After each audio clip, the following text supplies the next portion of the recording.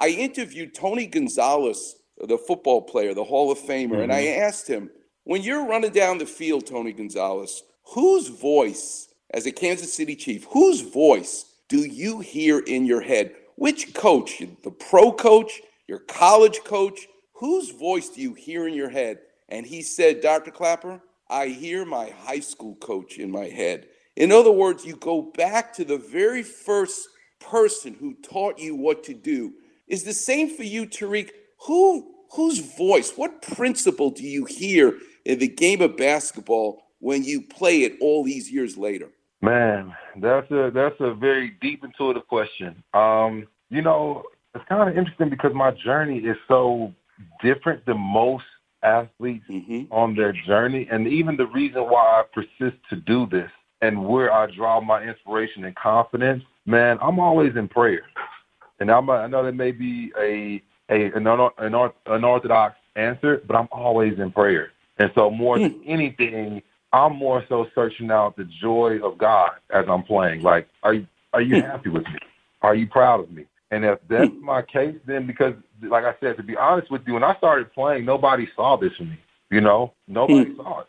Nobody believed it. Nobody saw it. I didn't believe it, so I don't blame them. I'm not saying that it knock anybody. I'm saying that it's a Hmm. reality of where I was when I first picked up a basketball and actually made a team and the journey began.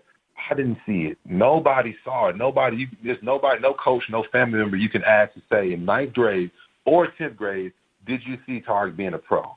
Everybody, in their honest opinion, has to tell you no. Everybody Hmm. has to say no, including myself, has to say no. So Hmm. more than anything, that I'm more so thankful to God because, like, what made me get up after being cut 3 years in a row and being told you're not good enough. This isn't the sport for you.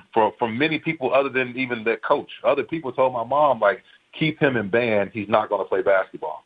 So after Hmm. all that, as somebody who's such, I'm malleable at that time. I'm moldable. I'm listening, right? I'm acquiescing to the things around me, what I'm hearing, because I'm using other people like my mom and influences to see even where I'm supposed to go. Because how am I even supposed to know, right?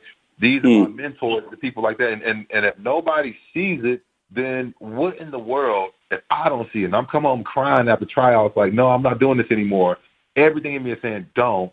The only person that said keep going is my oldest brother. My oldest brother Bilal, was like, Tarek, stop crying. Keep going to practice. You're the tallest person in school. You're gonna make the team, Tarek. Stop crying. Keep playing. Hmm. And so he's Hmm. the one that really told me to keep going. So I definitely hear his voice often of like keep Hmm. going.